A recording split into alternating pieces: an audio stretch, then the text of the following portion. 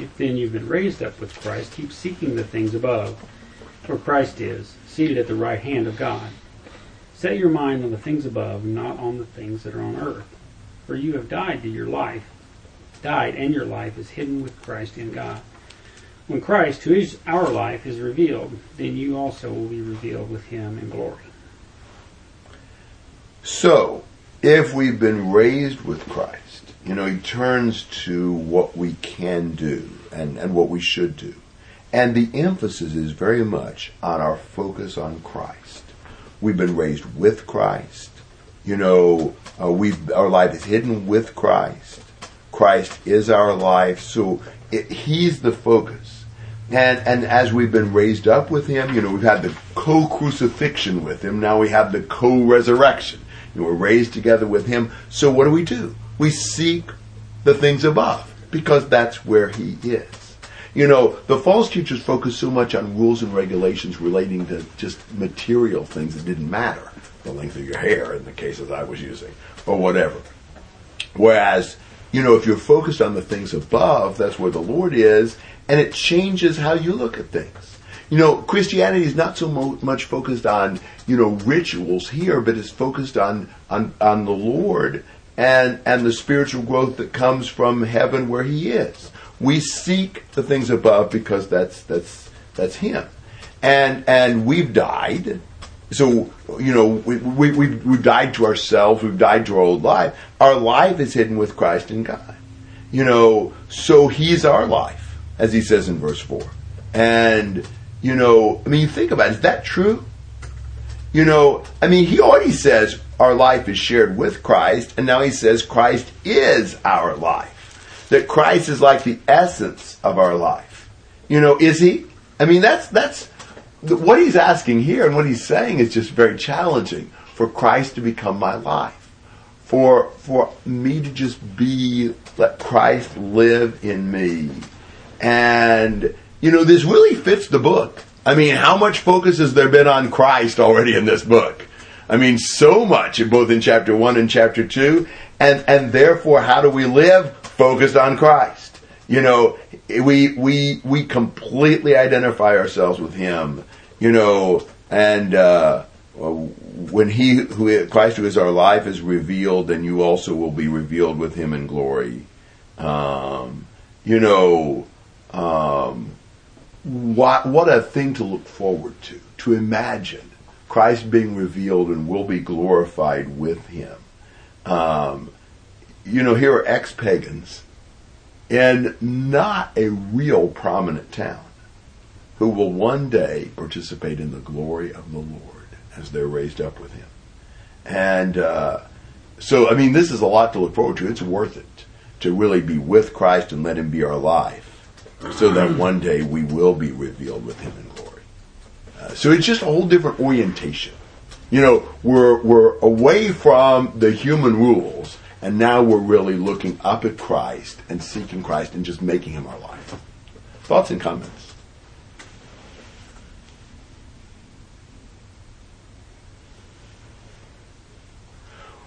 Well, what does that mean in specific actions for us?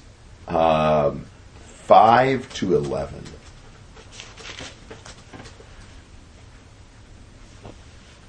You can read Timothy if you want to.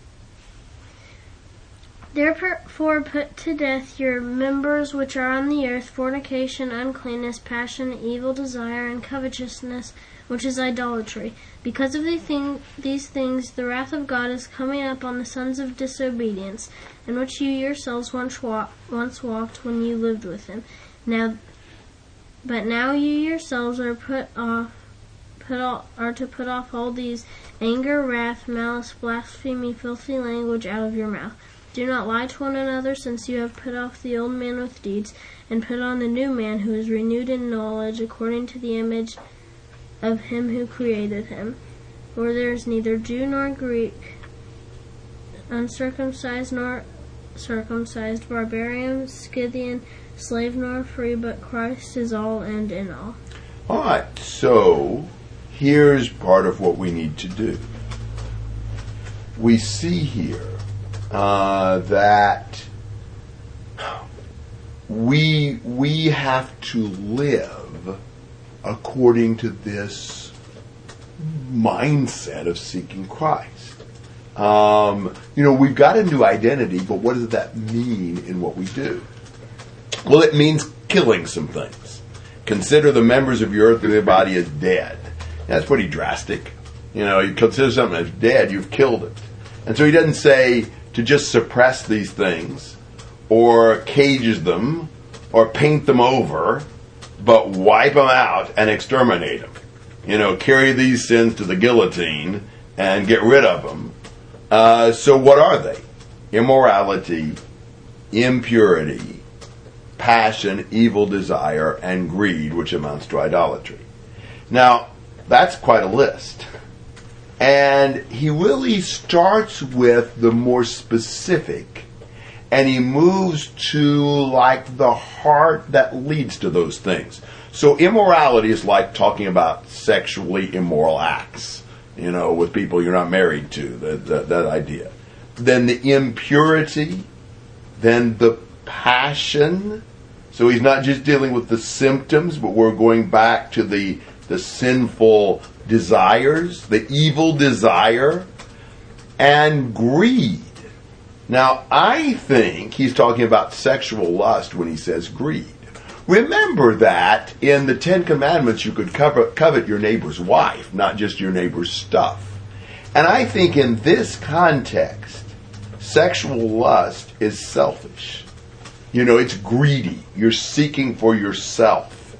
And it leads to an obsession that makes that a god in and of itself. There's just, people end up, as they give in more and more to immoral behavior, every waking moment, nearly every thought, nearly every look, nearly every relationship focuses on that, just greed for more and more experiences, and sex becomes the Lord of everything. I think that's the idea in verse 5.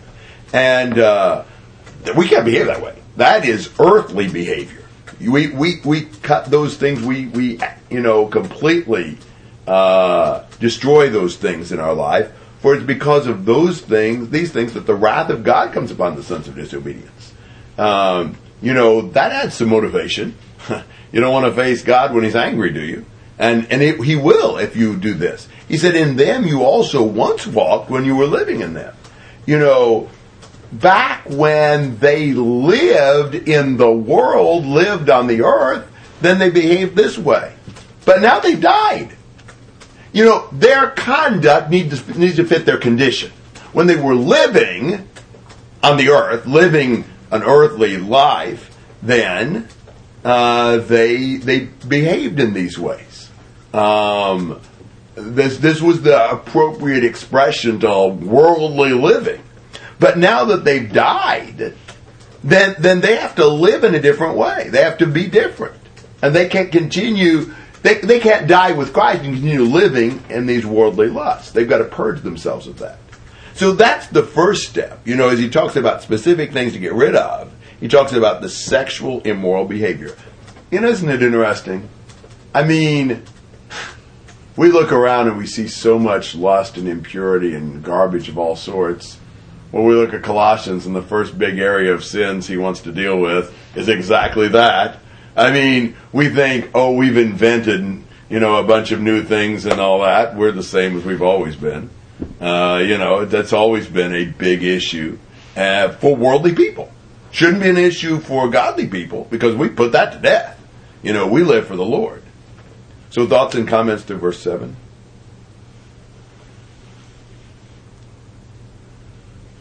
Well, verse 8's a whole different list, isn't it? But now you also put them all aside: anger, wrath, malice, slander, and abusive speech from your mouth. Now, isn't it interesting that often people are more focused on one list or the other? Some people concentrate on verse 5 and they're great with purity, but they're really bad with anger and wrath and malice and slander and all that. Some people treat everybody wonderful, but they're terrible with purity. Well, the gospel doesn't leave any room for either behavior. And in this list, it seems to me like he starts more with the inner root and proceeds to the fruit. And so it starts with the anger and the wrath and the malice that leads to the slander and the abusive speech. What do people say today? If you're upset, you might as well just let it out.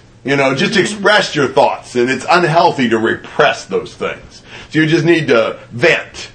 Well, Paul didn't think so. Now, you don't need to have the anger and the wrath and the malice. But you also don't need to express it in those things. What do people do when they get mad? When they're angry with somebody and they start talking? Yeah. Do I? Yeah. Yell. Well, that's one thing. I hadn't thought about it that way. But yeah, they yell. What do they talk about? Every thought that comes into their mind. Which usually includes what kinds of things? Accusing them Of? anything. Yes. And why do they accuse them? What governs what they accuse them of? When somebody's really mad at somebody and they start yelling at them and accusing them, they accuse them of what kind of things? Things that they think will... Be hurtful? Yes. Whatever they think will hurt them the most. Because their goal is to make them feel bad. So they invent ways to try to make them hurt. Here's the other thing they do. When you're mad and you start yelling at somebody, not only do you find things to hurt them, but you also, what other kind of things do you always seem to talk about? Tear them down. Yeah, by what? Use what to tear them down with? Insults or What? Words, insults, yeah. I'm thinking of things in their past. Bringing up all those things they've ever done wrong. I said this in Porto Alegre study, and they thought it was hilarious. Everybody here's heard it. But like the husband who said, when his wife gets mad, she gets historical, and they said, no, you mean hysterical? And he said, no, I mean historical. She brings up all these things from the past. Portuguese? Yeah, it was. They just really like that. Yeah, it's the same thing. Historical and hysterical. So it's exactly cognates. Yeah. Okay. Yeah, it works just as well. That's awesome. Yeah, so it worked fine. They just must not have ever heard that. I don't think they ever had, yeah. And then they turn around, and one of the Brazilians made an illustration. I'd heard this one before. Like holding malice and resentment in. He said that's like drinking poison, and hoping somebody else, suffers from it, dies from it, or whatever. You drink it yourself so that they can get killed from it. The way he said it, I thought was hilarious. He said it. He's kind of comical, and he said it really funny. And everybody I said, "Do you get it?" They just busted out laughing because I just said what I'd said, and they're like, "Well, you think we don't get him, and we can get you what you said?" And I'm like, "Well, you didn't react." Yeah, I thought it was clear, but it's like everybody just looked there like you were dead. It was funny. They didn't think it was funny. They just thought it was interesting or something. So different cultures have different senses of humor, but they laughed at me this whole time. I've never been laughed at so much as I was in Brazil on this trip. I don't know why. What were you teaching? I taught Galatians and Ephesians 1-5 in Porto Alegre. And but we just got to get rid of this. So we get rid of the root of it. We just got to get rid of our selfishness that leads to the anger and the wrath and the malice. You think about how much the Lord has loved us, how much He cares about us, and that'll help. And then you don't express it. You don't express what you don't have inside of you. And so you lay those aside. And then He gives special treatment in verse 9 to lying. I mean, that really makes it more emphatic. Then it kind of gets a category all to itself. Because lying is just totally contrary to God of truth, and Satan is the father of all lying. And He said, since you've laid aside the old self with its evil practices, I mean, you don't live that way anymore. You speak truth. You don't lie. Lying is just an abomination before God. We've got to be really honest. And because we we've laid aside the old self and we put on the new self, which is being renewed to a true knowledge according to the image of the one who created him. We got to change men. And now we live according to the image of Christ. And so we have a different lifestyle, a different mindset, a different pattern. It's the image of Christ that we live up to and that lives in us. And this new self and new life, this renewal, there's no distinction between Greek and Jew, uncircumcised and circumcised, barbarian, Scythian, slave-free, none of that. It obliterates ethnic and cultural and social boundaries. In the old world, where we used to live, those things matter. In the new world, in Christ, those things are irrelevant. It doesn't matter somebody's racial background. It doesn't matter if somebody's, slave or free. Certainly doesn't matter if you're a Greek or Jew. That's the sticking point for some of them. That those things are lost. Now, Scythian here, barbarian and Scythian. Barbarian was a special subset of non-Jews. The Greeks in this, if you have Greeks, barbarians, and Scythians, barbarians were the uncultured ones. And the Scythians were the wildest of the barbarians. They were the most fierce and the most uncivilized. That's probably what word we use for Scythians. Uncivilized. Barbarians were uncultured, and the Greeks were, normal people. But it doesn't matter. God takes away all those distinctions. And Christ is all and in all. Christ takes precedence over all earthly ties. He is everything to the Christian. Which, again, what else would you have expected a letter like Colossians to say? As much as we've seen the central nature of Christ in everything in Colossians, this is you almost wonder if this wouldn't be a good subtitle for the book. Christ is all and in all. I mean, that's about it. That sums this up about as well as anything. But this is just the book that focuses on Christ. I mean, and we're going to keep seeing it. Even some of the other things that don't seem maybe as Christ-centered, they are. And he will show that. So this is the part we put off. We can't keep living a worldly lifestyle because we're in a new world now. And that old life doesn't fit it. Thoughts and comments to verse 11.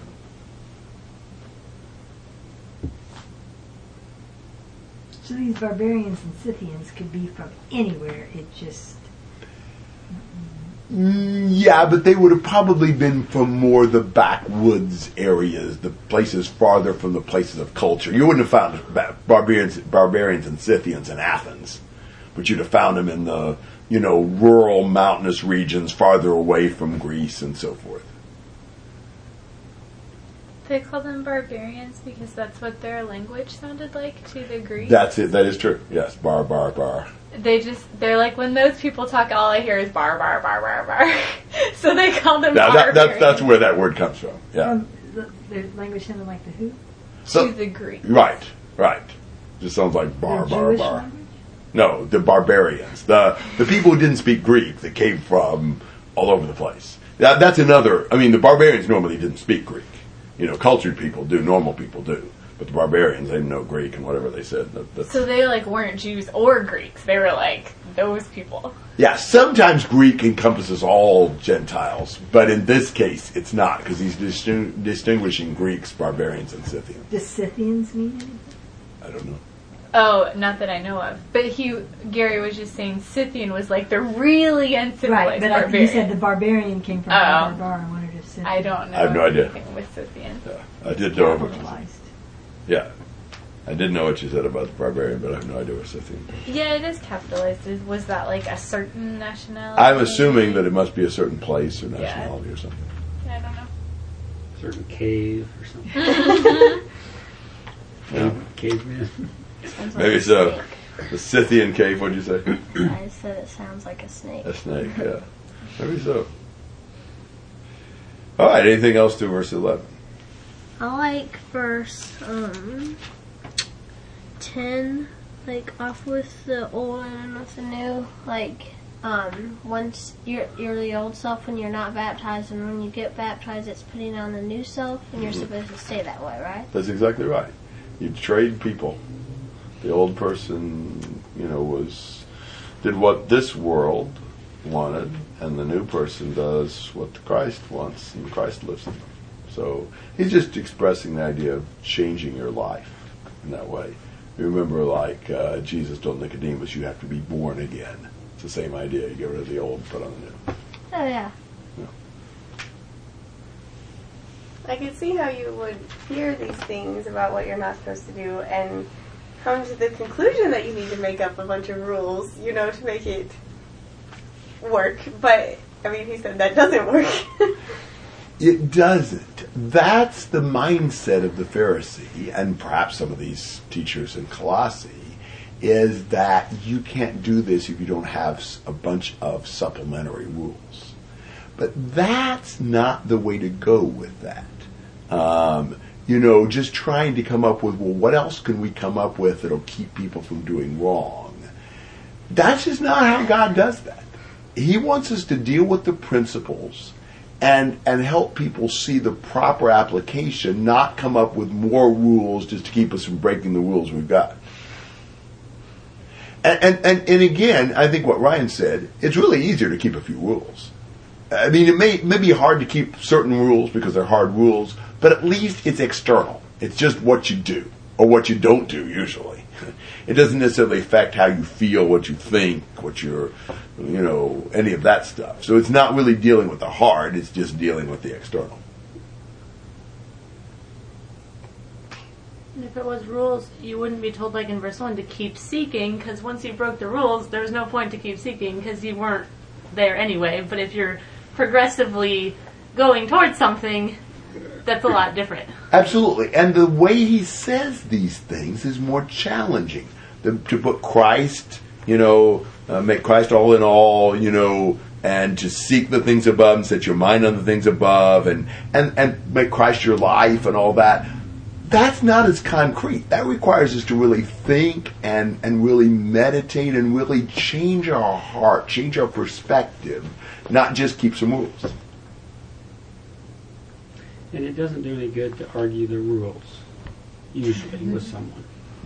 There's so many issues where there's questions, but you could argue those all day, and you'll never convince one or the other unless you go back to putting Christ first, because that's what's going to make you decide what that rule means. Right.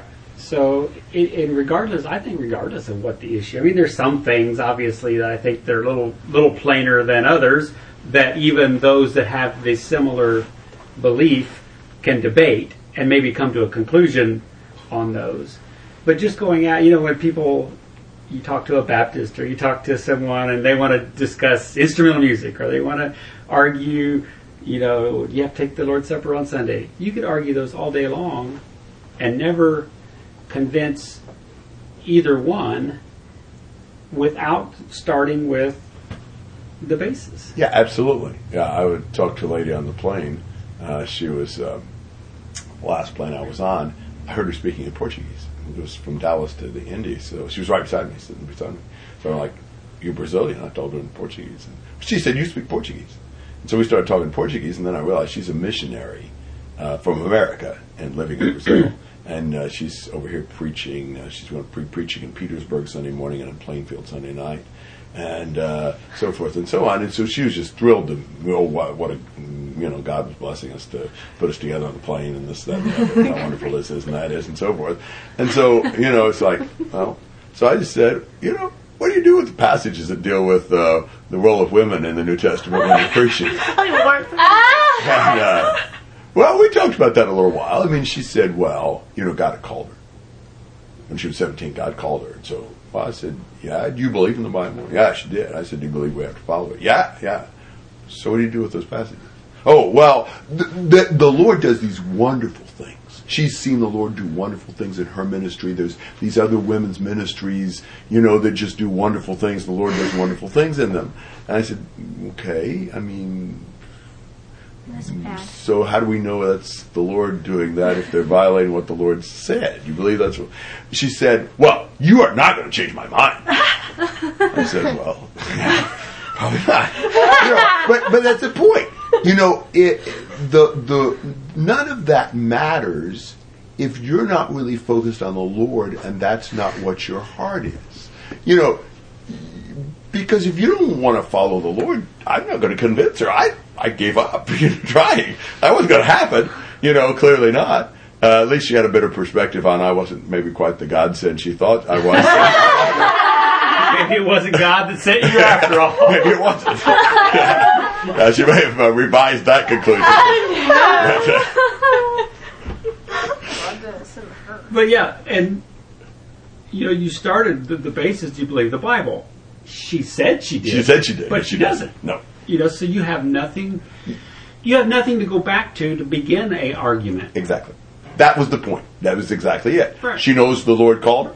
Nobody convinced her otherwise. And she knows the wonderful things she's seen the Lord do in these ministries. Mm-hmm. She did not, in any sense, even begin to try to say anything about the passages. The closest she got is, well, we're all the same before God. Men and women are the same. I said, well, not exactly the same. But we do share equally in salvation and the blessings of God. But but that's the closest she got to making any kind of an effort to even think about the passages. They don't matter. She knows what she knows. So I thought I would take the last few minutes here. We can turn that off, and I can tell you a couple of things about the trip. I like talking